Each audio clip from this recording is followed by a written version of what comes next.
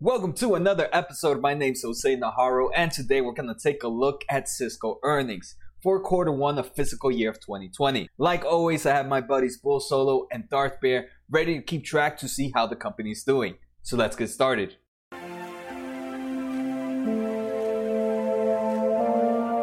Before I begin, all the information collected has come from either Cisco's investors website, seekingalpha.com, or marketwatch.com. So you guys can check out those websites if you guys want to look at more information. Now let's take a look at the stock return. In the past 5 days, Cisco has returned negative 7%.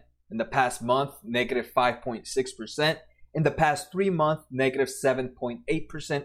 Year to date, it's only up 3.16%. And in the past year is down negative 2.3%.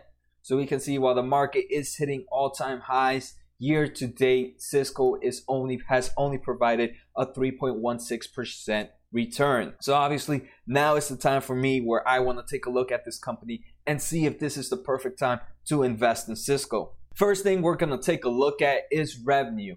Revenue for quarter one on non-GAAP earnings per share of 84 cents beats by 3 cents.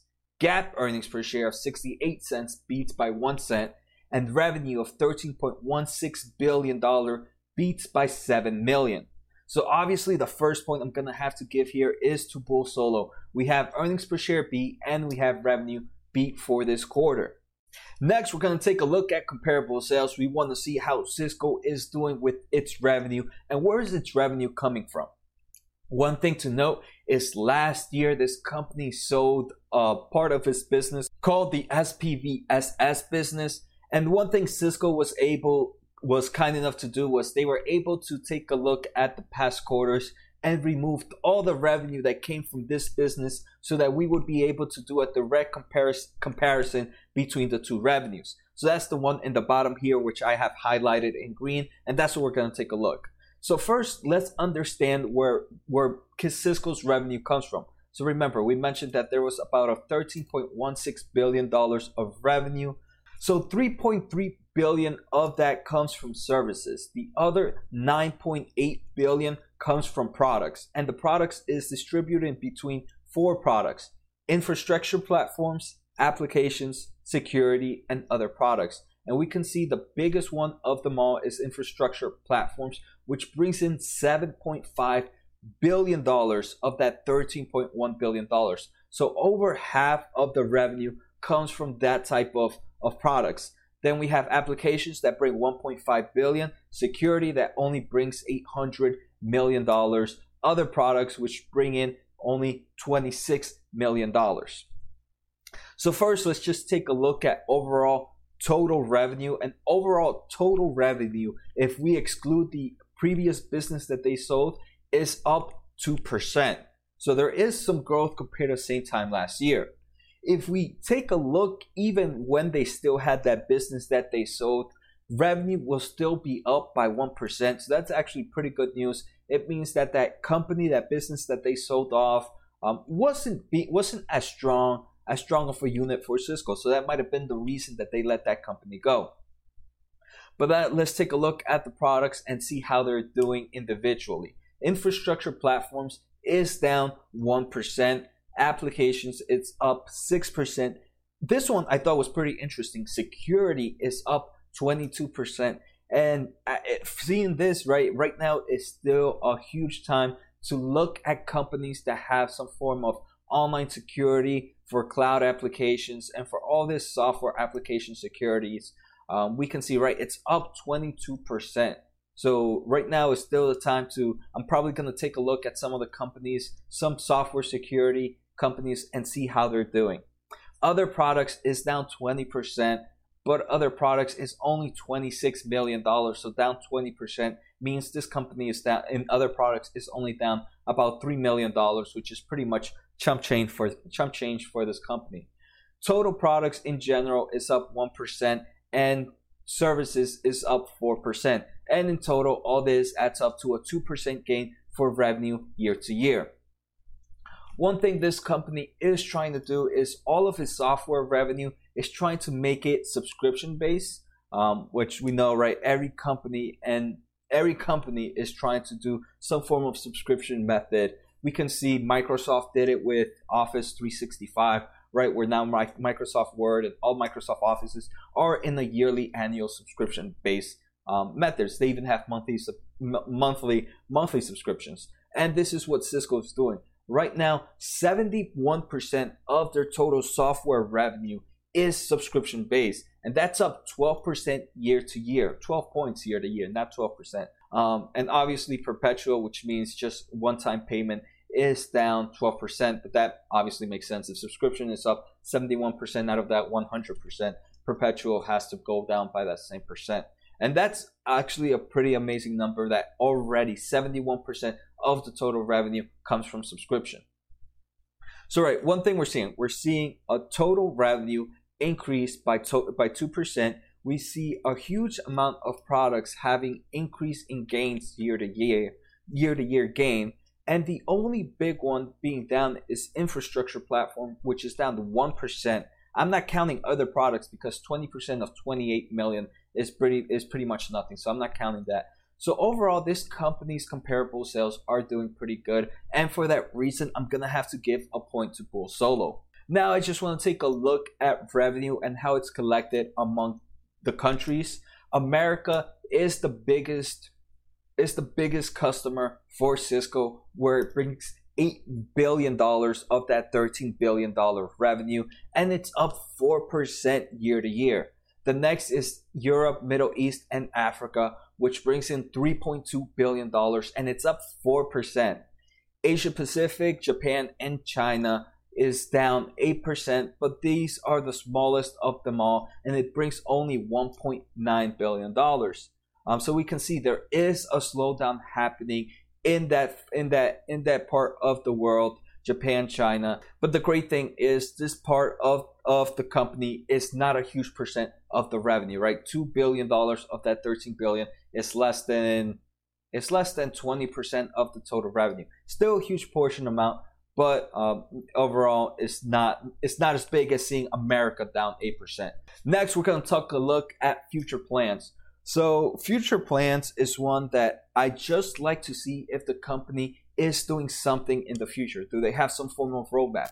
Do they know where they're going? And I think this is very important for any company to have. So even if I can't determine if the plan they have is the best plan because I can't see the future. But as long as they have a plan, that's all that matters to me, because it gives them some form of roadmap to follow. And they do have a roadmap, and I'm going to discuss some of the stuff that they're doing. The first thing is they're trying to transition their products to software, and this continues to progress.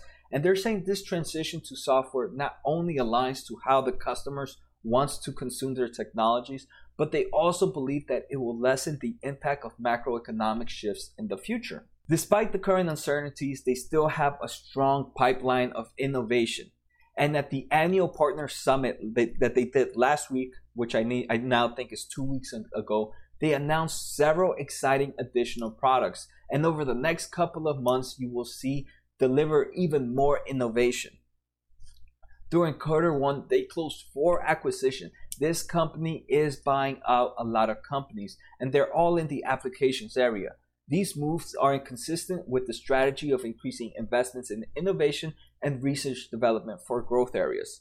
And this is one thing we see a lot of big companies do, right? We see Google do it, we see Amazon do it, where they know where for them it makes more sense to actually just buy a startup company that has already done a few of the groundworks instead of of Cisco himself putting out its resources to develop something new. And like I said, they purchased 4 companies. They closed 4 acquisitions just on this quarter alone because they're trying to grow their overall innovations. So that's definitely a great thing. Innovating is the best thing that can keep happening. Once a company stays still is the time when the company starts to lose and bleed money.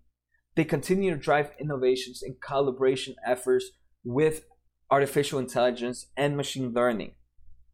During the quarter, one of the acquisitions they bought was CloudCherry, which is a market-leading customer experience management solution, and they want to use their contact center portfolio with cloud analytics and artificial intelligence to increase productivity and enhance user experiences. They also have investments in AppDynamics and has made Cisco the leader in application monitoring and analytics. So we can see, right, this company is doing a lot of things. They are focusing a lot in artificial intelligence. They're focusing a lot in machine learning. They're focusing and buying a lot of companies so they're able to keep up with the trend that the world is going. And they also are still releasing plenty of products, and they have a strong pipeline. So for that reason, I have to give another point to Bull Solo. Now we're going to take a look at shareholder returns. For this quarter, the company returned $2.3 billion to shareholders through the way of share buyback and dividends. In the repurchase program, they repurchased about 16 million shares at an average price of $48.91. Right now, the current stock price is about $46, so you can even buy the shares now cheaper than what they did. This aggregated to about $768 million worth of purchases. They still have $12.7 billion left to buy back shares, and there is no termination date. So maybe with this price decrease going down, they probably even went heavier and bought some more shares. We'll be able to see that in the next quarter earnings. They also do a dividends, and they declared a cash dividend of 35 cents per common share, or about $1.5 billion. And this is pretty impressive. Cisco actually has a 3.1% dividend yield with its current price range. And for a tech company, I think that's actually pretty impressive for the dividend yield that this company has. So obviously another point to Bull Solo here. Bull Solo is definitely killing it. Darth Bear. Has Darth Bear even gotten a point? Nope, no point for Darth Bear so far. All right, next we're going to take a look at this company's debt. First thing to note is current assets has taken a hit of about $6 billion in the past 3 months. So 3 months ago, July 27, 2019, which was the previous quarter, this company had about $11.7 billion of cash. Now this company is sitting at $8.5 billion of cash. So that's alone a little over $3 billion of cash decrease. Then this company, same time 3 months ago, was sitting at $21.6 billion of investments, where now this company is sitting at $19.5 billion of investment, so about $2 billion less. And this company also has about $600 million less of accounts receivable. So overall, this company has taken about $6 billion of current assets loss. 3 months ago, this at total current assets, this company was sitting at $47.7 billion. Now this company is sitting at $41.7 billion. So we can see a $6 billion loss. But that comes with good news. Current liabilities is down $7 billion in the past 3 months. Total current liabilities, July 27, 2019, was sitting at $31.7 billion, where right now it's sitting at $24.5 billion. A huge portion of that comes from short-term debt. Short-term debt 3 months ago was at $10.2 billion, and right now it's at a flat $4 billion. Long-term debt still remains the same, sitting at about $4.5 billion. But hey, we see a decrease of $6 billion in cash, but overall we see a $7 billion decrease in current liabilities. So we can see this company is definitely has enough cash flow and has enough current assets to be able to pay off its current liabilities. And for that reason, I'm going to have to give another point to Bull Solo. Right now, these numbers don't give me anything to be worried about with how the company is going to have to pay off any of its debt. Next, we're going to take a look at Darth Bear here. So this is the biggest thing to talk about. And I believe this is the main reason Cisco is down since earnings. Outlook based on the company. So for quarter two, this company gave a guidance that revenue will be down about 3 to 5% compared to a year ago. And obviously, one bad quarter is not enough to really affect the company, but the decrease in revenue is not only for quarter two. In the earnings call that I took a look at, they mentioned that the slowness will continue for the next few quarters. And this is slowness that they're seeing in all the markets. They're seeing it in Americas, they're seeing Europe, and they're also seeing it in China. And when they see it in all these markets all at the same time, it just means that a slowness is coming. So this is the main reason that this company is down big. They do mention, though, that the slowdown is not affecting all the products. So right now they're continuously working on how to make their strong products that are still doing good to do even better, and their weak products, the ones that are being affected by the slowdown, how they can make them less heavy in their portfolio. But obviously, seeing that revenue down for Q2 and hearing about the slowdown for the upcoming quarter, I'm gonna have to give a point to Darth Bear. So Darth Bear here comes in and makes sure he gets at least 1 point for this video. Next, we're going to take a look at outlook based on analysts. So here, first thing we're going to take a look at is earnings per share growth. First thing to notice, though, is this company has a very low forward PE ratio for a tech giant that pays dividend. This company has a forward PE ratio of 13.26 for July 2021. Honestly, for me, for a tech giant like this that pays dividend, that has a huge portfolio of revenue, and it seems to have a pretty healthy balance sheet so far, I would easily pay a 15 PE ratio on this company. So right now, I definitely am thinking about picking up some shares. But let's continue. Earnings per share of 2019 is greater than 2020. So we can see there is a slowdown, right? For 2020, this company is estimated to provide $3.24 of earnings per share. And for 2019, this past quarter, it was a bit higher than that. Earnings per share, though, does seem to continue its grownness from 2020 to 2021, right? In 2020, like I mentioned, $3.24. In 2021 is estimated $3.40, which gives this a forward PE ratio of 13.26. Next, we're going to take a look at revenue growth. Revenue of 2019 was $51.7 billion, and this is not counting that business section that they sold. So $51.7 billion for 2019 is higher than what is expected for July 2020. For July 2020, they are expecting $51 billion. So we see this slowdown happening, but this slowdown doesn't seem to be a huge slowdown, right? From 51.7 to $51 billion. That does not seem like a huge reason for this company to be down so big. For 2021, though, revenue continues to grow, sitting at $52.54 billion of estimated revenue, which is higher than both 2020 and 2019. The next thing to see is this company has a very low forward price to sales ratio, and that to me is pretty impressive that it's as low as 3.64%. So this company's future does seem pretty good, even with the slowness that is coming. So this is, for me, definitely a time to buy. I am gonna take up some few shares, and I am gonna do a future video where I show my account and all the shares that I purchased based on all these videos that I'm doing. So let me know what you guys think of the video. I hope you guys enjoy it. Make sure to subscribe, make sure to give me a thumbs up, and post on the comments on what you think about Cisco. Do you think this drop is just too much noise happening right now, or do you expect the drop to continue? So take care, guys. Have a good night, and see you next time.